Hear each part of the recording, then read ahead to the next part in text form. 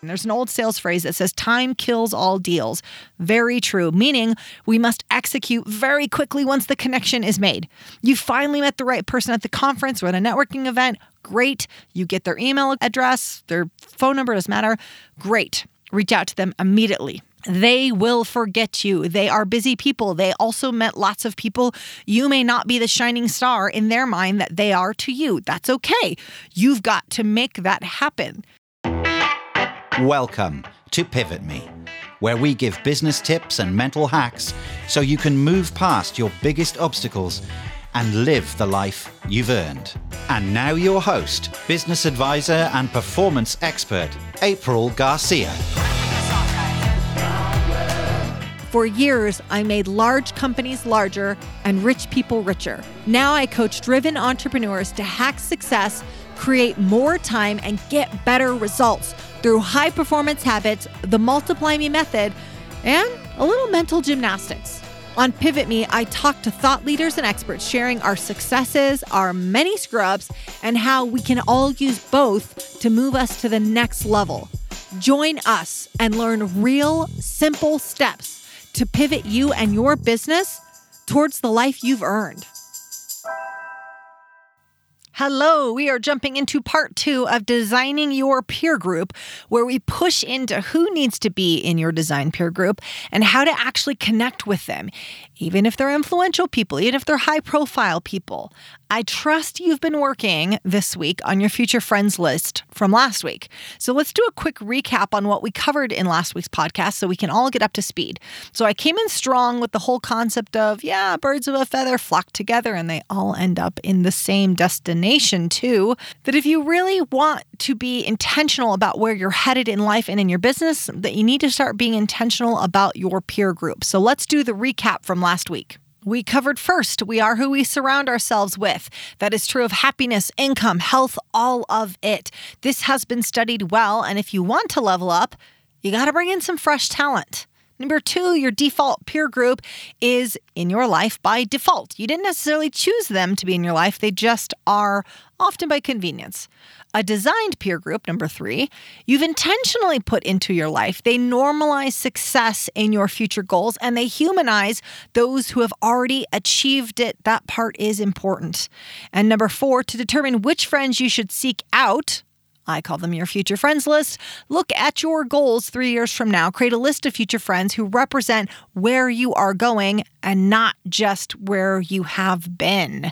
So that brings us up to this week. So I'm assuming you did your work from last week. You are listening to me right now. You've got your future friends list in front of you. You're all pumped. You're ready to do this. So maybe I want someone who's written a book. Maybe I want a future friend that's done a TED Talk, a future friend that started a podcast, done a keynote speech. These are all great future friends if that represents you 3 years from now. It doesn't matter the goal. We just need to have clarity on the goal. So I worked with a man once who said, I only want to work 3 days a week. And I asked him, who do you know that only works 3 days a week? He said, nobody. Well, start there. Doesn't matter the goal. If you want to do it, someone else has already done it or done something very similar. Let's go find them. So when I say go find them, I don't mean stalk them, but I don't want you to give up easily. So don't say, well, I found someone who is taking their whole family on a road trip to Italy. I sent them a message once, they never answered back. Be prepared to inconvenience yourself for your goals. Don't give up easily. People give up so quickly on this stuff. No one needs to take our dreams from us. We hand them over so easily. Until now. 2 of the most powerful words in the English language, until now. So we're going to go after them. We're going to inconvenience ourselves a little bit. And just to be clear, this is more than just networking, which we're going to talk about in a second what networking is. It's more than just saying, who do I know that knows people? What can they do for me? It's beyond that. It's that these people are teaching us what is possible, breaking down limiting beliefs, barriers of what is possible for someone like us. And this is key. So I said it's more than networking, but first let's start with the basics of what is networking. So to get access to your future friends list, you're going to need to do a little bit of networking. And in case you're already getting your excuses prepared, things like, well, I don't know, I'm an introvert, a perfectionist, I'm shy, blah, blah, blah. Hey, those are just labels. and is only a limitation if you let it. So don't let any of that stuff come into play if you're thinking about networking and I've never done it before and I don't like it and maybe I don't even like people at all. It's all right. You're going to be fine. So networking is finding common ground, and bonus if you can add value and set up the next meeting. So that's the networking. So let's look at networking as defined by Investopedia. Networking is the exchange of information and ideas among people with a common profession or special interest, usually in an informal social setting. Networking often begins with a single point of, this is important, common ground. All right, that's the definition. So networking does not need to be at a networking event. Okay, so there are networking events. They're great. I think they're a great thing to go to if you haven't before because they get you in the habit of making that kind of small talk and then figuring out who these people are and who you want to connect with and who you never want to talk to again.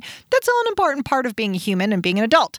But it does not need to be at a networking event. It does not need to involve business cards and sweaty handshake and all the smoozing. I do actually have a quick story about that in a moment. But networking is just a conversation, a connection, an exchange of information. What am I saying? That you network all the time. So don't build it up in your head into something more than it needs to be.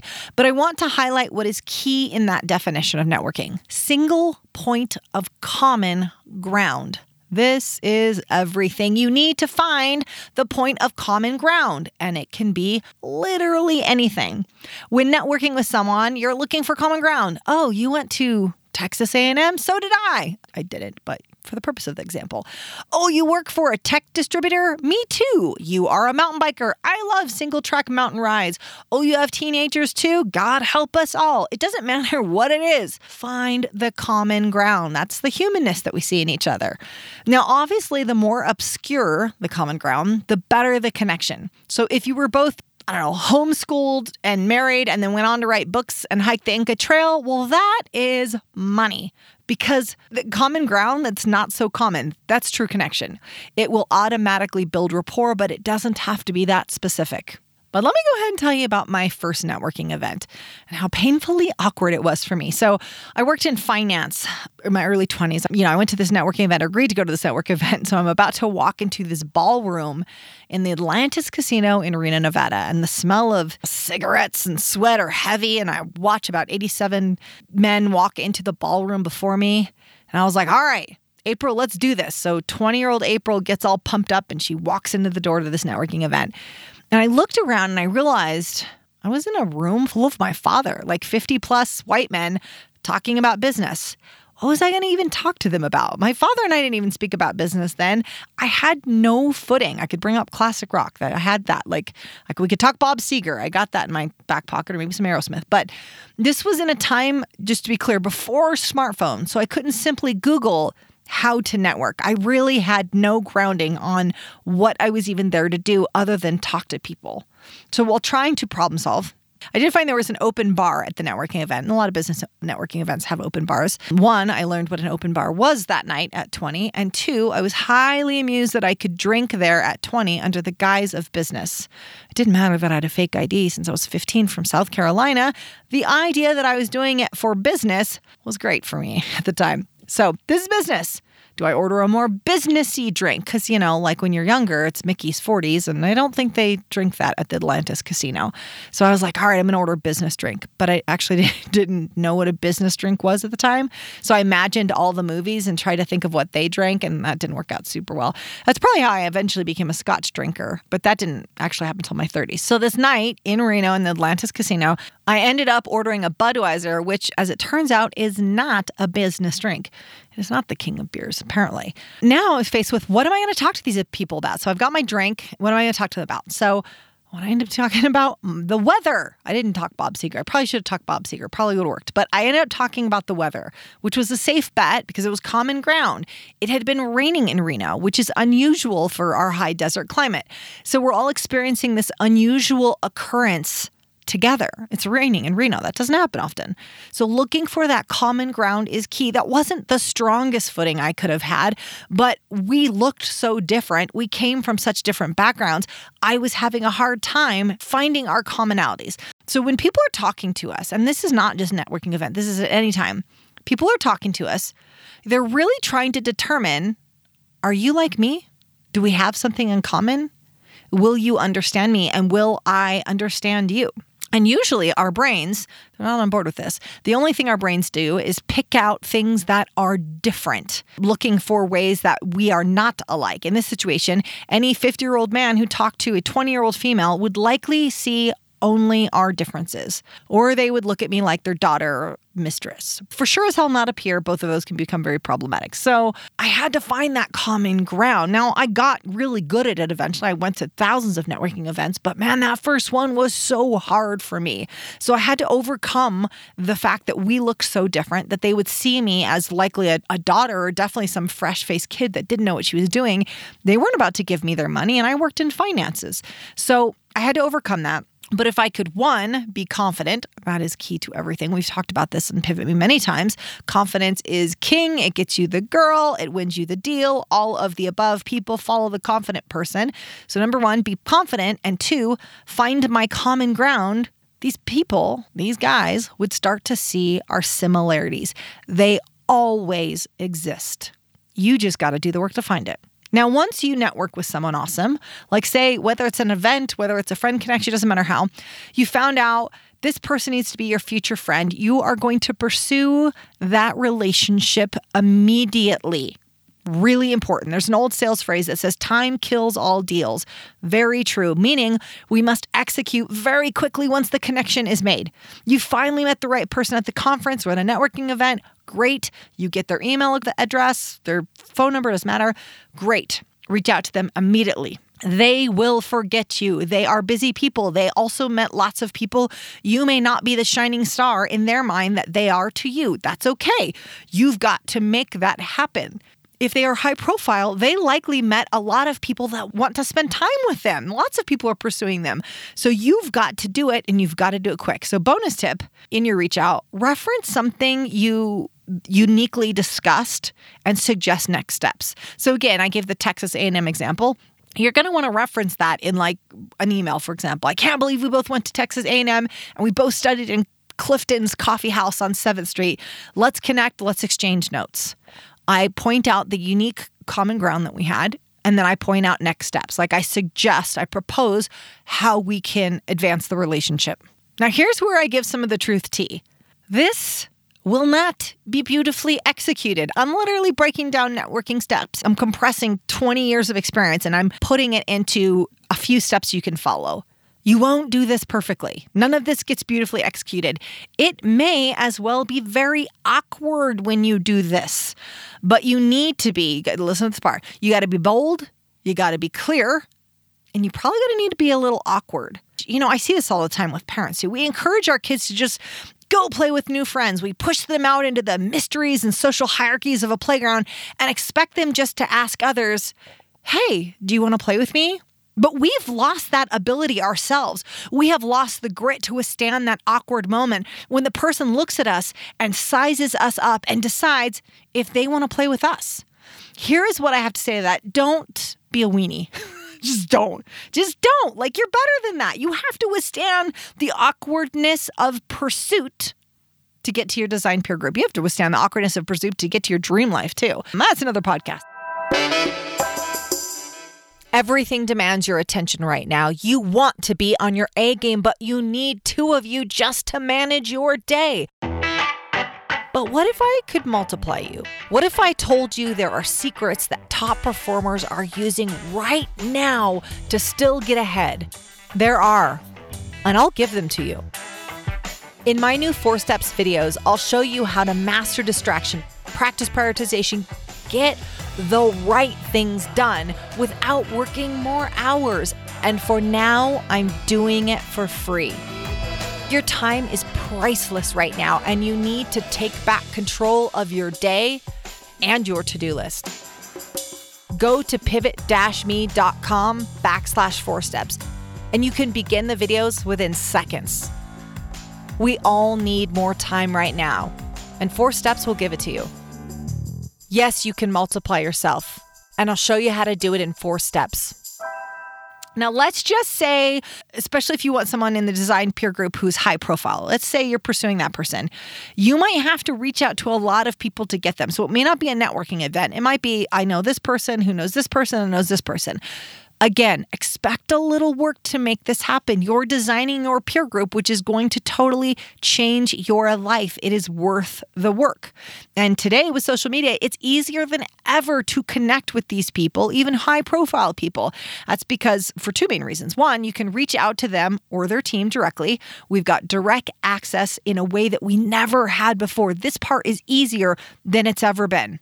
Number two, you can leverage your own network to find them. For example, who do I know that knows Hal Elrod?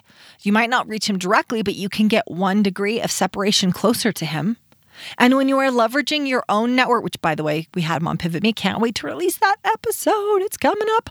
But you can leverage your own network to get to whoever it is that you want to get to. You can ask for that specific person, like, in my example, Hal Elrod, or you can go back to identify the role of the person you're looking for. So for example, your Facebook post today could look something like this. Who do I know that has done the 75 Hard Challenge? Or who do I know that has taken their kids to Italy on a road trip? Who do I know who's written a book? It doesn't matter the topic. Just clearly describe the person who can help you and let your existing network do the rest. Now, back to the part about them being high profile. Understand to access these people, your future friends, often we have to step up to them. We have to go through these multiple steps to reach them. Rarely do you just say, I'm going to connect with Arianna Huffington. And yeah, that's just going to happen. You've got to build up to these things. And you also got to think about what you could do for her, because relationships should not be one-sided. But think of the 6 degrees of separation. Hopefully you're familiar with that we're essentially connected by all people through 6 degrees, though I think now it's gone down less than 6 degrees. But the idea is that someone that you know knows someone else who knows someone else that knows the person you're trying to get to. You're just looking for 1 degree closer. But this takes time. But big goals, they take time and they take pursuit. And as I mentioned earlier, sometimes they take awkwardness too. So I once saw a friend on Facebook and she had this post a few months ago and she said, "My dream is to meet Elon Musk." That was it. That's pretty cool. That'd be cool to meet Elon Musk, but there isn't an ask in there. It's a statement. There's no clear intention, so people wouldn't jump in to help her achieve that. Now, this friend has a really big network. She knows a lot of people. So imagine if instead she said, "Who do I know that knows Elon Musk?" She would have gotten names instead of likes. Now, let's just jump ahead and say you've got the connection. Great. When we connect with these high-profile people, be decent, because you're a decent human being. Add value to them, not just a one-sided relationship. And that's not just because you want something from them, but because you're a good human and you want to help them too. It can't be all about you. Remember, people are always asking, what's in it for me? If they can tell that you're only serving your needs, well, who wants to be friends with that? So the flip side of this is that first, in serving them, you've got to understand that you have something they need too. Now, this involves, so whatever it is, there's something you got that they wish they had. This involves recognizing your inherent value and how you can add value to them. They need something you have. Whatever in your rear view mirror, the things that you've already done, might be on their bucket list. You just got to find it and help them with it. So I have a client, Erica, and she wants to write this book and she's building this larger business. She wanted to connect with this author that's amazing. But in her last book that she put out, the author put on 20 pounds. Well, okay, because she was door dashing probably all her food. I see you. I get you, babe. Now, my client is a health coach. She can help her lose those 20 pounds. Now, you got to be delicate on how you navigate those waters. But the point is, she's got a skill set. My client has a skill set that the author maybe doesn't have or is underutilized. That's how she could help her. And if you don't know how to help them in the relation, it can simply be like, if you don't know what it is that they might need or want that you have, you could say something like, "Hey, I appreciate your help on XYZ. I would love to return the favor. What is it that I can do for you?" And it could be lots of things. I've seen someone review a speech for somebody, their next speech, like, "Hey, how about I review it before you go on stage and do it?" I've seen people become beta readers for best-selling authors, and that's how they end up establishing this relationship. Be in service of them, but not a groupie. And this part's important too. Be a peer, not a groupie. Don't talk to them like they're a celebrity. It makes them uncomfortable. I did a few months back, I had this big event that I went to, and they made a big deal out of me being there. That's cool. Lots of people came up and asked me to have a drink afterwards. They praised my work, which I appreciated tremendously. But after my work, I just wanted to put on jeans and go grab barbecue food. So people speaking to me with such high esteem, though flattering, made me feel that if I went to have a drink with them, I would still need to be on. And that's just real talk, my friends. So if we would have been more on like a friend level, if we would have spoke more like a peer, there's a chance I would have had a drink with them. So speak to this person as though you'd speak to a peer. Again, not being disrespectful and stuff, and you got to really measure the situation. But it can help them feel more relaxed and likely to become part of your peer group. Look, we all just put our pants on one leg at a time, even our heroes. But believing that they don't will prevent you from ever befriending them. So let's recap on what we went over today. All right. So number 1, we talked about what networking really is: communication, finding common ground, and bonus, if it's in pursuit of something mutually beneficial. Number 2, how to find and leverage that common ground. Number 3, that it's easier than ever to connect with your future friends list and build your designed peer group through social media, either directly or through your own network. Number 4, we discussed that Budweiser is apparently not the king of beers. Don't order that at the networking event. Number 5, and that even if they are high profile, be respectful, but be a peer, not a groupie. And to add value, because we can always add value to another human. In closing, I want you to think about where your life and your business is heading. You are in charge. You are the captain steering the boat. Your peer group will play a huge role in your happiness, success, fulfillment, income, and adventure. Even your relationships. Don't leave this piece to chance. Now go find your future friends. See you next week. Thank you so much for dialing in today. And don't forget, make sure to subscribe wherever you get your podcast. And if you love what you hear, give us a 5-star review. It means the world to us. Hit me up on Instagram at @theaprilgarcia or check us out online at pivot-me.com. This is all made possible with the support of you listeners, the numerous contributors, and our clients. Our music and production is by the amazing Rockwood Audio. Join me next time for more tips on how to hack success. And until then, make it a great day. Thanks, guys. You guys are amazing.